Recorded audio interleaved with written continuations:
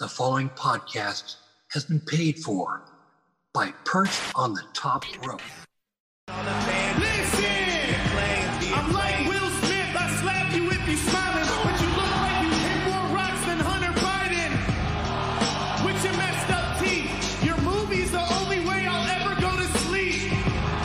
You're not the voice of the voiceless. The ladies say you're the voice of the moistless. And homie, you need to keep back. I have you crapping your pants like I'm a Z-Pack.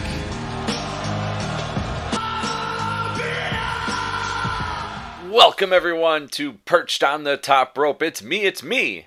I am your host, Lee Walker, and this is the AEW Dynamite discussion. As you can tell, AEW opened up in a rather controversial way with Max Caster and his rapping. He would go on to take on CM Punk in the opening bout of AEW Dynamite. This really wasn't a bad match. It was pretty good. Being the grizzled veteran that CM Punk is, he would finish Max Caster with a pile driver, slap on an Anaconda Vice, and for someone who said that he wasn't going to tap, he tapped. After the match, CM Punk made these comments. Adam Cole, baby! I'm going to be looking down the barrel of some cowboy shit. So let it be known, fans, CM Punk wants AEW's world champion, Hangman Adam Page. Something I found interesting, though, was Jim Ross's comments during the match. He was criticizing the AEW stars for not going for pins often enough. Lately, we've seen him criticize even the AEW referees.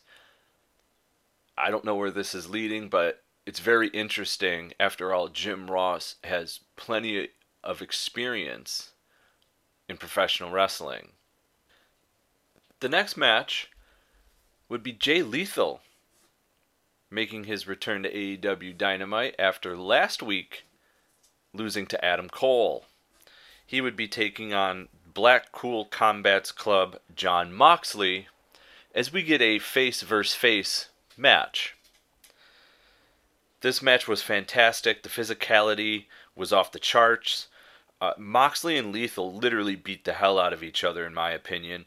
And this was a hard-hitting, fast-paced match. These guys gave it their all, and I would say that this was 100% a pay-per-view quality match. Now, Jay Lethal, very well known for being a Ring of Honor guy, went for the Code of Honor in the beginning of the match, stuck his hand out for a handshake. Moxley slapped it away. I found that very interesting. And this is where I actually found Jim Ross's comments interesting when he said during the Punk Max Caster match. Because in this match, there were a lot of pinfalls. There were a lot of near falls. It created a lot of drama and had the fans on the edge of their seats. It was fantastic. It was a great match.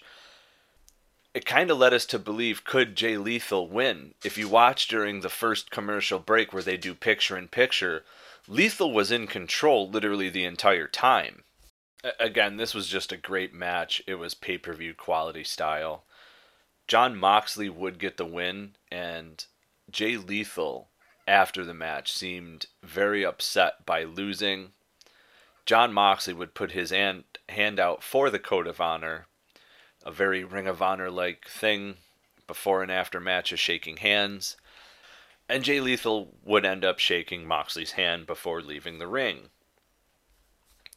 Our next match was FTR taking on the Gun Club, or as many of us know them as Billy Ass in the Ass Boys. Oh, I'm sorry, that gets me every time.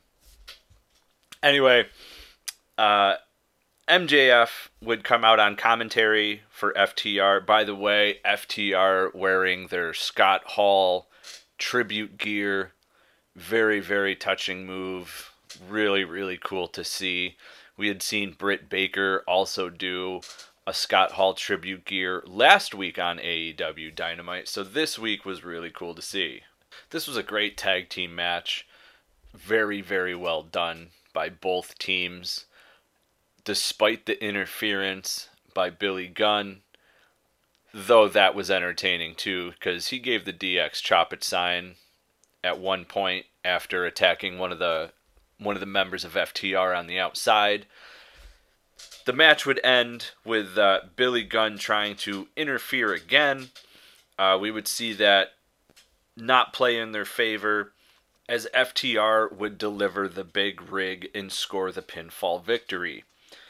Now, this whole match seemingly would end up overshadowed when Wardlow, who it was made known that would not be part of AEW, MJF last week made it clear he will be paid to sit at home.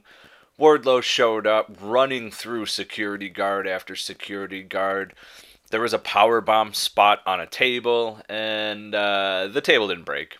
So that was a nice hard landing for that security guard. He would end up making his way through the arena to try and get to MJF, and then finally there would be too many security guards for him to handle. MJF, you could see there was a look of concern. While on commentary, kept referring to Wardlow as a pig, which he was doing last week. I'm not sure what that has to do with anything, but after the match, FTR and MJF and the Pinnacle is seemingly falling apart. It's really, really clear that FTR is getting a face push. We'd already seen them fire Tully Blanchard, who was their manager. Wardlow received a really, really big pop, though. So we know he's got a huge face turn, and it seems like FTR turning face. Maybe we could see Wardlow and FTR start working together against what will be left of the Pinnacle. I think that's what we're going to get. We go to another segment where the Jericho Appreciation Society is ripping on Santana, Ortiz, and Eddie Kingston. They kept playing this running joke like they weren't in the arena, like looking back through the curtain, this and that. Well, that wouldn't play in their favor. Kingston, Santana, and Ortiz were there. They went on the attack, and for a while they had the upper hand. Unfortunately, the numbers of the Jericho Appreciation Society would end up taking over in the end. Jericho would pull out the baseball bat, and this had a very NWO versus WCW feel to it, the way that like it all went down. It was a really, really great segment, and Jericho kept referring to himself as the revolutionary force in sports entertainment. Again, this is a dig at WWE's opening, where they used to say that Kingston was selling the whipping from the belt by Jericho very, very well. And the heat right now for the Jericho Appreciation Society is just off the charts. These guys are the bigger heel faction, compared to the Pinnacle. In our next bout, we had Wheeler Yuta taking on Bryan Danielson, as Yuta has been very determined to prove to William Regal in the Blackpool Combat Club that he's worthy of being part of that group. Now, these matches Yuta has been having lately is showing that he can be the next breakout star in AEW. And if you want further proof of that, normally fans would have been cheering for Bryan Danielson. However, a huge Yuta chant erupted during the match, which even stopped Yuta and Danielson from wrestling, and Yuta had just smiled. William Regal had pointed out that, he shouldn't be doing that with the man that he's in the ring with, because William Regal took exception to the commentary team referring to Danielson as one of the greatest, when to William Regal, Bryan Danielson is the greatest of all time. So he took exception to that. A defiant Yuta would spit in the face of Danielson. It showed a great visual that proceeded with a vicious stomping to the face that he ended up taking. Danielson would win the match. Now, our next match is the Owen Hart Foundation Tournament qualifying match for the women's, as the Bunny would take on a mystery opponent. But when that music hit and who came out, man, this woman came out to a thunderous ovation. Ladies and gentlemen, the newest signee to AEW. Yes, Toni Storm is All Elite, baby. I'm super excited for this. I was a huge fan of Toni Storm prior to going to NXT UK when she worked the Independents. She looks great. Phenomenal match. I'm excited to see what's going to come out of Toni Storm and AEW. With her being in this tournament, there's no telling who's going to win because there's going to be some more surprises in this tournament. And in your AEW main event, we would see Darby Allin taking on Andrade El Idolo. And man, can Darby Allin take an ass beating or what? This man has no fear when it comes to dropping that coffin drop to the outside, jumping to the outside, and just these Jeff Hardy-like death-defying maneuvers that he likes to do. We would see in the beginning Sting would not stay out for the match in hopes that this would be a one-on-one match. And when it comes to emotion and Andrade, we really don't get much out of him. So it was really shocking to see him get fired up and scream into the camera early on in the match. It's honestly some of the most emotions that we've seen out of him in months because he's generally just been calm and cool and prosper in his promos. Andrade would win the match, but we would see his manager come down to the ring. We would also see Andrade and Darby Allin also use belts like Chris Jericho, leaving me to further wonder, do AEW wrestlers have daddy issues and belts? Because there was a lot of belt use going on. And I don't mean championship belts. I'm referring to the belt that you need because your pants are too big around the waist. That belt. Yeah. Saw 3 of them in AEW Dynamite tonight. It's interesting to have it at least in one spot, but there was 3 different spots tonight, 2 in this match alone, that involved like their personal belt holding up their pants. So as Andrade's manager comes down to the ring after the match, we would see Sting run down.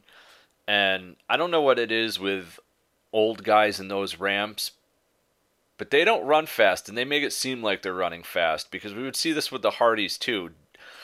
Sting pretty much almost ran into the ring trying to stop himself, and the Hardys were very, very slow. Now I know they're all older, but if you're going to have run-ins, come on. This spot kind of took it away from me a little bit. And then another thing I had noticed, Jeff Hardy would hit a swanton bomb, but it was literally his ass and his legs that connected after you would see him grab at the back of his head as he was getting up. This isn't the first time since Jeff Hardy has been in AEW where he has seemingly not positioned the swanton bomb right on the landing. You can go back in other matches and see where it's seemingly the same way that he connects. I don't know if it's just a misjudgment call or the guys are not in the proper position where they should be, but he's missing and he's not really connecting it that well. Again, don't let it take away from how the match was. The match was great, and even when the Hardys are there, the pop and the ovation they get when that music hits is incredible. I pop every time too. These are just little things that I'm noticing. Ladies and gentlemen, this has been another edition of the AE Dynamite discussion. You can find us everywhere and anywhere podcasts are found, from Apple, Spotify, Amazon, Google, Podbean, Podbay, Stitcher, Red Circle, you name it, we are there. We are perched on the top rope. Fans in America, Great Britain, Canada, Australia, Germany, Ireland, and Indonesia. Thank you for getting us on your Chartables Top 250 in Wrestling podcasts. We hope to see other countries soon. Ladies and gentlemen, you can go to our YouTube page where all the interviews that we do are video, and you can check those out at youtube.com/perchedonthetop-rope. Make sure you check out our hilarious content on TikTok where we make Selena scenes of your favorite wrestling moments. There's also a video of the Taskmaster, Kevin Sullivan, getting humped by a dog. Yes, you heard me correctly. Humped by a dog. Ladies and gentlemen, you can go to our Twitter page at Perched Top Rope. You can follow us on Instagram at Perched on the Top Rope Podcast. Ladies and gentlemen, remember, support the freeze. We're out. Let's go ignite. Elements are light in the flash of light. And you feel the